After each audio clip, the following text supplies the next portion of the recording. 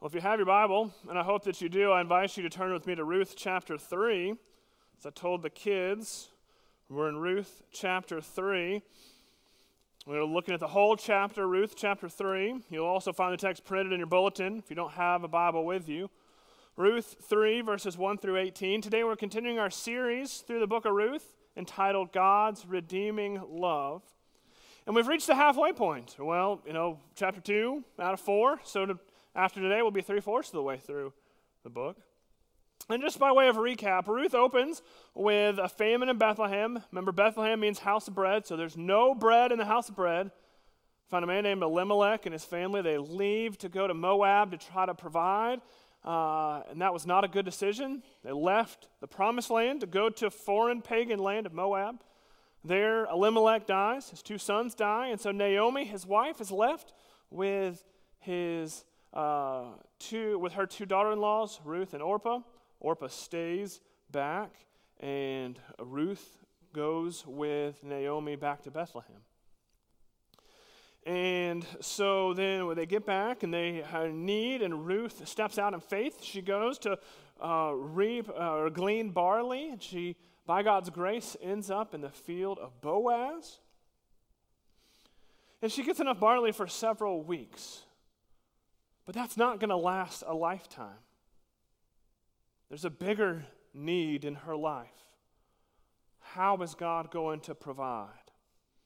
Well, that's where we pick up the story today, Ruth 3. Before I read this text, let me pray and ask for the Lord's blessing and his help. Gracious God, you've told us that your word is living and active, that it's sharper than a 2-edged sword, piercing the division of joint and marrow, of soul and spirit, and discerning the intentions of the heart. Lord, would you open our eyes to see wondrous things in this your holy word? Would we taste and see that you are good? Speak, Lord, for your servants listen. In Christ's name we pray. Amen. Hear now the reading of God's holy word, Ruth 3, starting in verse 1. Then Naomi, her mother-in-law, said to her, "My daughter, should I not seek rest for you that it may be well with you? Is not Boaz our relative, with whose young women you were? See, he is winnowing barley tonight at the threshing floor. Wash, therefore, and anoint yourself, and put on your cloak, and go down to the threshing floor.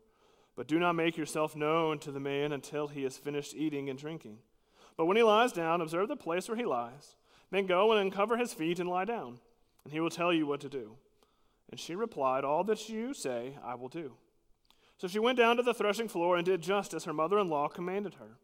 And when Boaz had eaten and drunk, and his heart was merry, he went to lie down at the end of the heap of grain. Then she came softly and uncovered his feet and lay down. At midnight the man was startled and turned over, and behold, a woman lay at his feet. He said, "Who are you?" She answered, "I am Ruth, your servant. Spread your wings over your servant, for you are a redeemer." And he said, "May you be blessed by the Lord, my daughter. You have made this last kindness greater than the first, in that you have not gone after young men, whether poor or rich. And now, my daughter, do not fear.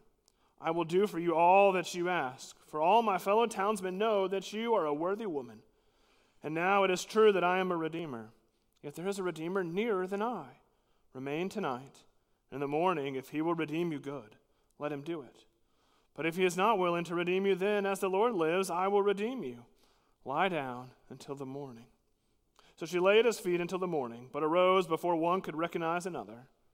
And he said, "Let it not be known that the woman came to the threshing floor." And he said, "Bring the garment you are wearing and hold it out." So she held it, and he measured out 6 measures of barley and put it on her. Then she went into the city. And when she came to her mother-in-law, she said, "How did you fare, my daughter?" Then she told her all that the man had done for her, saying, "These 6 measures of barley he gave to me. For he said to me, 'You must not go back empty-handed to your mother-in-law.' She replied, 'Wait, my daughter, until you learn how the matter turns out. For the man will not rest, but will settle the matter today.' The grass withers and the flowers fade, but the word of our God remains forever." The story is told of a little boy who built a boat and took it down to the river to watch it float and play in the stream. He placed it in the water, he let up a string, and was enjoying himself until the boat caught a current and took off down the creek. The boy tried to pull it back in, but to his dismay, the string broke. And there his boat goes racing down the creek. He runs along the bank, chasing after it, but eventually it goes out of sight. Spends all afternoon searching for his boat, but can't find it. Finally, when it's too dark to look anymore, the boy sadly goes home. Well, a couple days later, he's coming home from school, and he looks in the shop and the window, and he says, man, that kind of looks like my boat. He gets closer and looks at it. Sure enough, that's the same boat that he had built. And he runs in and tells the store owner, sir, this is my boat. I made it. He says, sorry, son, but somebody brought it in today. If you want it, you're going to have to buy it for $1. The little boy runs home, gathers up all his money. He has exactly $1. When he reaches the store, he rushes to the counter, he puts the money down. He said, here's the money for my boat. As he leaves the store, he hugs the boat. He said, now you're twice mine. First I made you, and now I bought you. Friends, that's just a small illustration of the principle of redemption, of buying something back. I think we all love a redemption story. It tugs at the strings of our heart. Now, Ruth chapter 3 is all about redemption and a redeemer. You know, there's a lot going on here. Naomi concocts this wild plan. We're like, what, really? And at first glance, the story kind of seems highly sexualized. It's like, what are we to make of all of this? We don't want to get lost in the weeds and miss the bigger picture.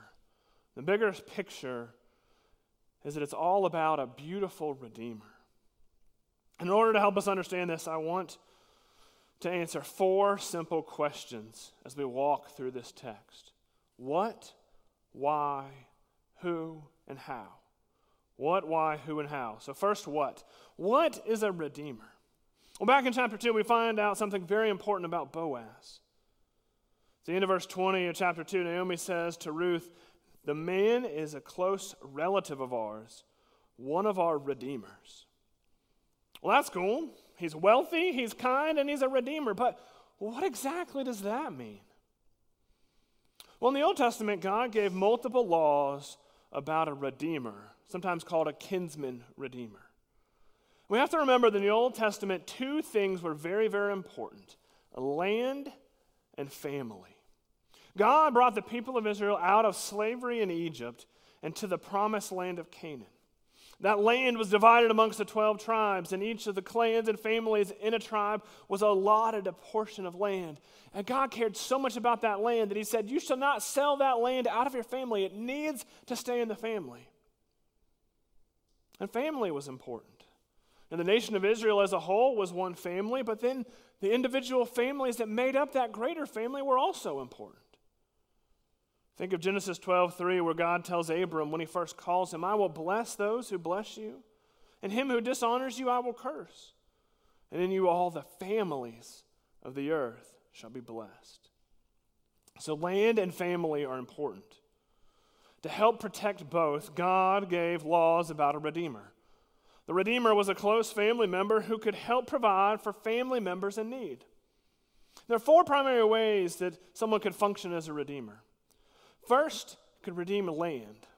Imagine a family member is not doing well financially, and so they, contrary to what God would say, they have to sell their land. So that land goes to somebody else. The redeemer, family member, would buy that land back.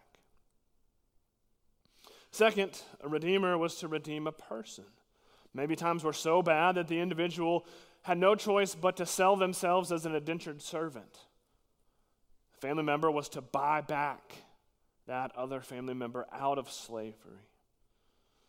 Third, if a family member was murdered, the redeemer could seek justice on behalf of the dead family member.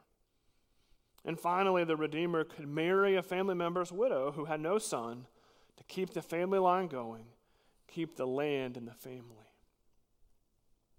Well, Boaz is a close relative to Elimelech, and so he could be their redeemer. It's been 3 months since the end of chapter 2, and Boaz has taken no steps towards Ruth, and so Naomi decides to take things into her own hands. She comes up with this wild plan to set up her daughter-in-law with Boaz the Redeemer. She tells Ruth to wash, put on perfume, and put on her cloak and go down to the threshing floor, uncover his feet and lay down and wait and see what happens. The threshing floor was typically a big rock out near the field, but kind of up higher on a hill, so that when you tossed the wheat or barley up, it would separate the wheat from the chaff.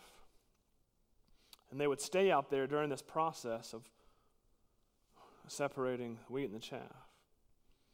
Well, in our overly sexualized culture, we're tempted to read between the lines and wonder if Naomi is sending Ruth to somehow maybe seduce Boaz. But friends, we need to set that aside. That's not what's going on here.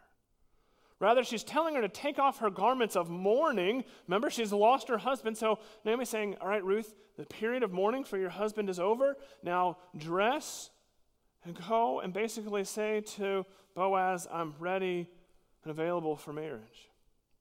You know, there's no Facebook at this time, so Ruth can't change her relationship status to single.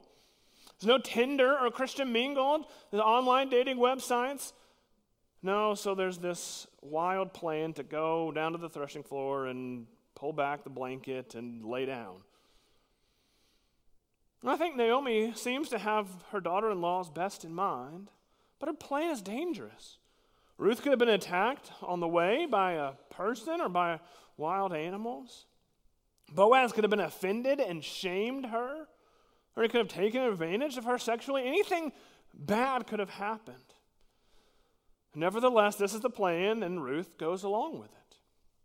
She goes to the threshing floor, she uncovers Boaz's feet and lays down at his feet, and contrary to what some people say, there's nothing sexual about that.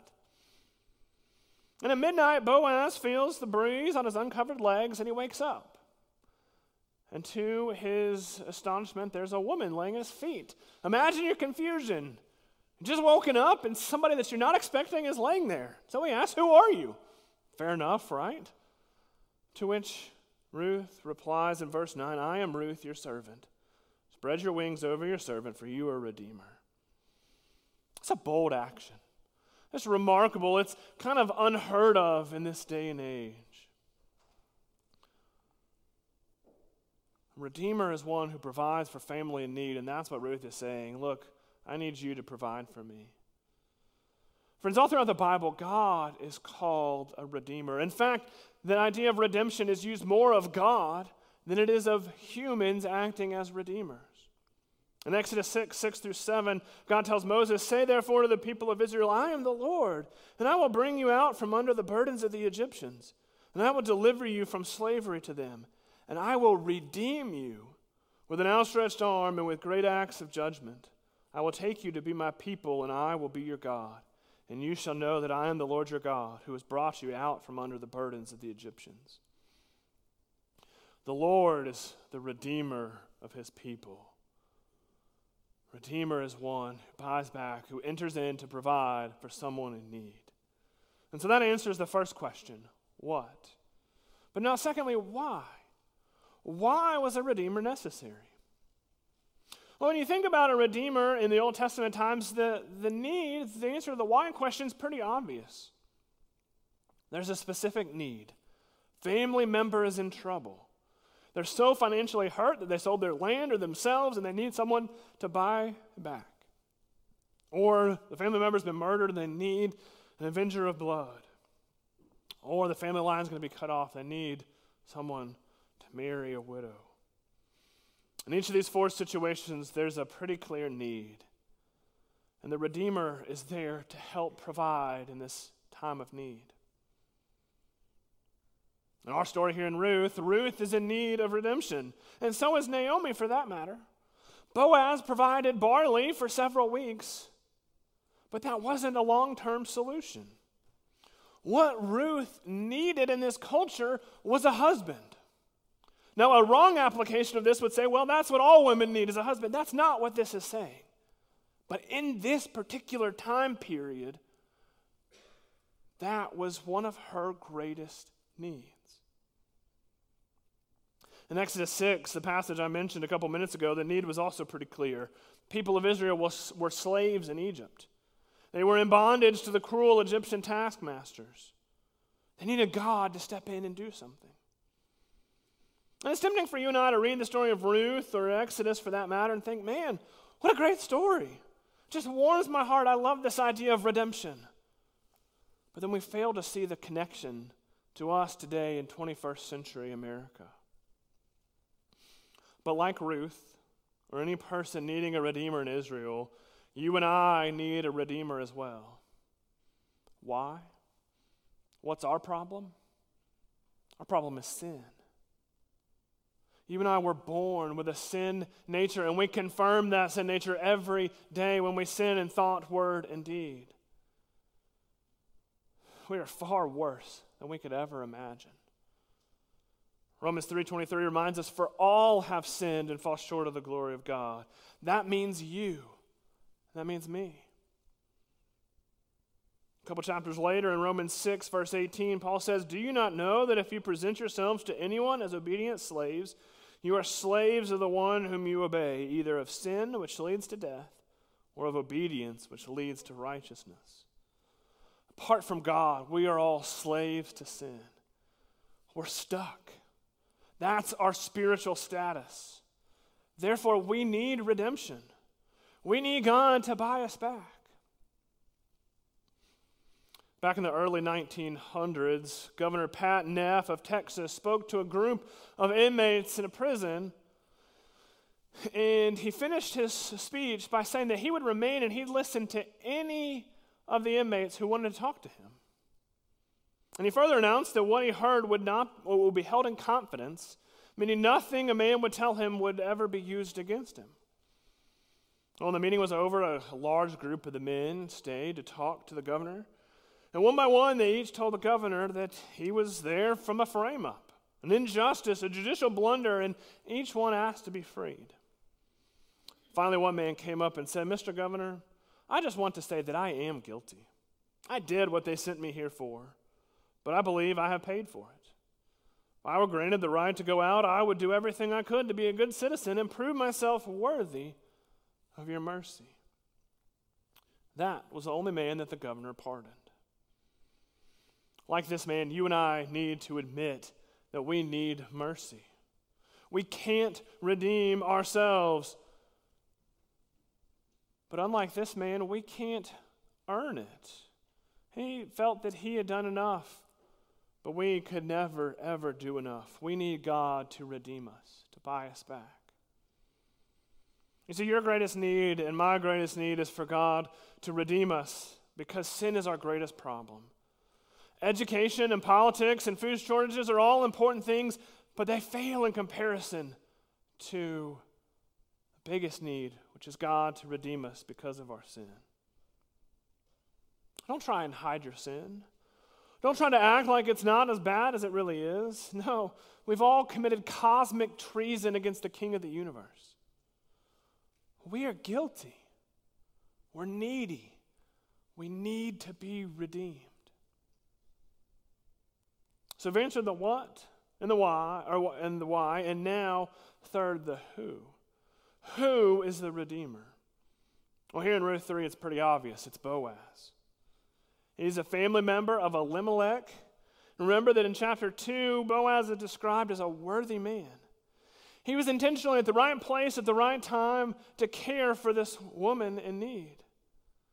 And as we've seen throughout this book, the sovereign hand of the Lord is responsible for all of this. He is at work in all the details, working all things according to the counsel of his own will. So often the story of Ruth is presented as a love story. Oh, how sweet. Look, this unlikely couple gets together and everything's happily ever after. That's great. And as a result, you might hear advice on dating or marriage as application. There are certain things we can apply to dating or marriage from this. Some of that is things not to do, like not doing, like what Naomi told Ruth to do. But being like Boaz or Ruth isn't necessarily bad. But we want to be good students of the Bible. And to do that, we have to work hard to understand how passages apply to us today. It'd be easy just to say, well, be like Ruth, be like Boaz, follow their example, the end. But is that the main point? I don't think it is. You see, Boaz really serves as a figure pointing us forward. The fact that he's a kinsman redeemer for Ruth and Naomi teaches us that we all have a need for a redeemer. Who is our redeemer? It's none other than the Lord Jesus Christ. Boaz points forward to Jesus. Jesus is our redeemer. Speaking of him, Paul says in Ephesians 1:7, "In him we have redemption through his blood, the forgiveness of our trespasses, according to the riches of his grace." Jesus is the greater redeemer. He is the one God the Father provided for our biggest need. Do you know him? Not just do you know about him, but do you really know him in a personal way? Have you trusted him? Have you surrendered to him? Has he redeemed you? Apart from him, you're still lost in your sins. But with him, you have infinite love and eternal security. We've tackled the what, the why, the who of the Redeemer, and that brings us to our final question: how? How does the Redeemer provide for those in need? Well, look with me at verses 10 and 11 of our passage. Boaz says, "May you be blessed by the Lord, my daughter. You have made this last kindness greater than the first, in that you have not gone after young men, whether poor or rich.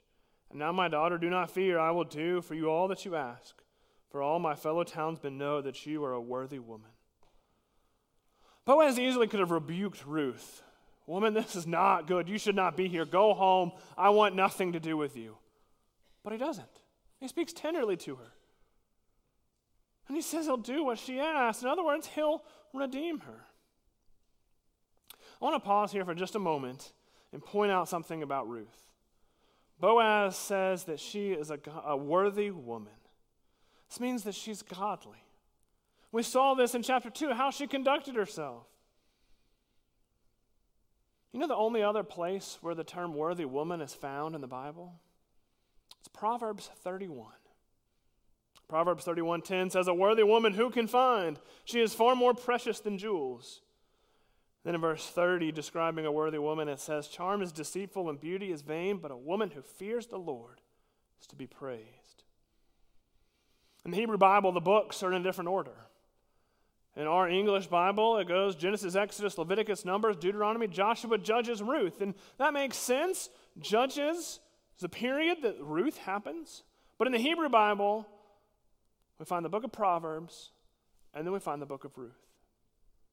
The order of the books of the Bible aren't inspired, so it's not like there's some problem. But do you notice what's being said by that? Proverbs ends, "A worthy woman who can find?" Ruth begins, "Here's one." And it's not who you'd expect. It's a Moabite, not an Israelite. But here's a worthy woman. And so, yes, we can follow her example. That's good for all of us. But more importantly, it points us forward to Jesus. So back to redemption. Boaz tells Ruth he will redeem her. But there's one who's closer, and so he's got to go through the process. Maybe he will redeem instead of Boaz. We're kind of left on a limb here. We're left in suspense. Is this man going to redeem Ruth? Naomi? Is Naomi's plan going to backfire? We'll find the answer in a couple weeks in chapter 4. But for our purposes, redeeming Ruth and Naomi meant marrying Ruth. If Boaz does that, he would get the property belonging to Elimelech. And then if there's a son, that property would go to him. He'd also take responsibility for Naomi to provide for her the rest of her life. This was a big financial undertaking. And it's important to note that Boaz was not required by law to do this, but he's following the spirit of the law. Why? Well, for one, Ruth is a worthy woman. But secondly, he's doing it out of the goodness of his heart. Well, think about Jesus for a minute. How did he redeem us? Well, Ephesians 1:7 that I read a minute ago says that he redeemed us through his blood. The Lord Jesus redeemed all believers through his sacrificial death on the cross. Isaiah 53:5 puts it beautifully, "But he was pierced for our transgressions. He was crushed for our iniquities. Upon him was the chastisement that brought us peace, and with his wounds we are healed." Jesus paid the price to win us back. He didn't pay that to the devil. No, he paid it to himself because the debt was owed to him. And that only makes sense because he's God. Because he bought us back, we have an infinite worth. Imagine for a minute that you go to an art auction. I don't know that much about art, but I know that it can vary in price. Let's say you're at this art auction and you hear some pieces of art sold and one goes for $25. What are you going to think? Well, maybe it's a painting of a sunset done by an amateur, nobody knows. But then one is sold for $5 million. What are you going to think? Somebody well-known painted that, right? Maybe it was Rembrandt or Michelangelo or Raphael. Somebody just really well-respected. Art, so expensive. You can judge the painting by the price that is paid for it. Donald Gray Barnhouse says we can judge ourselves by the price Christ paid for us, the depths into which he had to reach in order to save us. Christ died for our sins, and when I learned the price that was paid for our redemption, I formed conclusions that are justified from other portions of Scripture. How great was my sinfulness, the depths of my nature, and the height of his love. You see, the beauty of the gospel is that Christ paid the ultimate sacrifice to redeem us from slavery to sin. But unlike Ruth, we're not worthy. No, Romans 5:8 says, but God shows his love for us in this: while we were still sinners, Christ died for us. If you've trusted in Christ, then you have been redeemed. You're no longer a slave to sin. You are a son or daughter of the King of the universe. Let that warm your heart.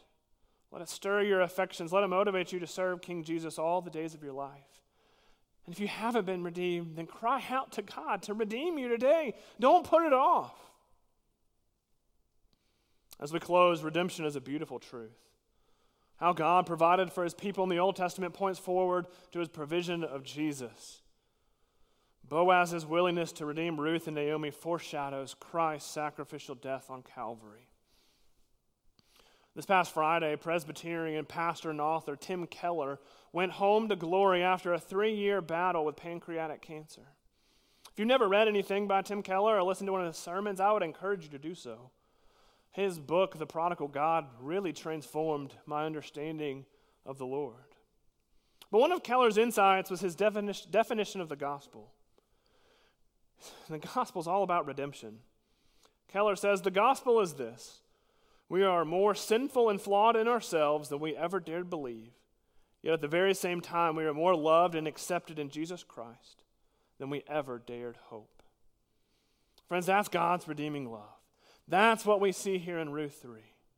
Allow the beauty of God's redeeming love to impact all of your life and live for Christ's honor and glory. Let us pray.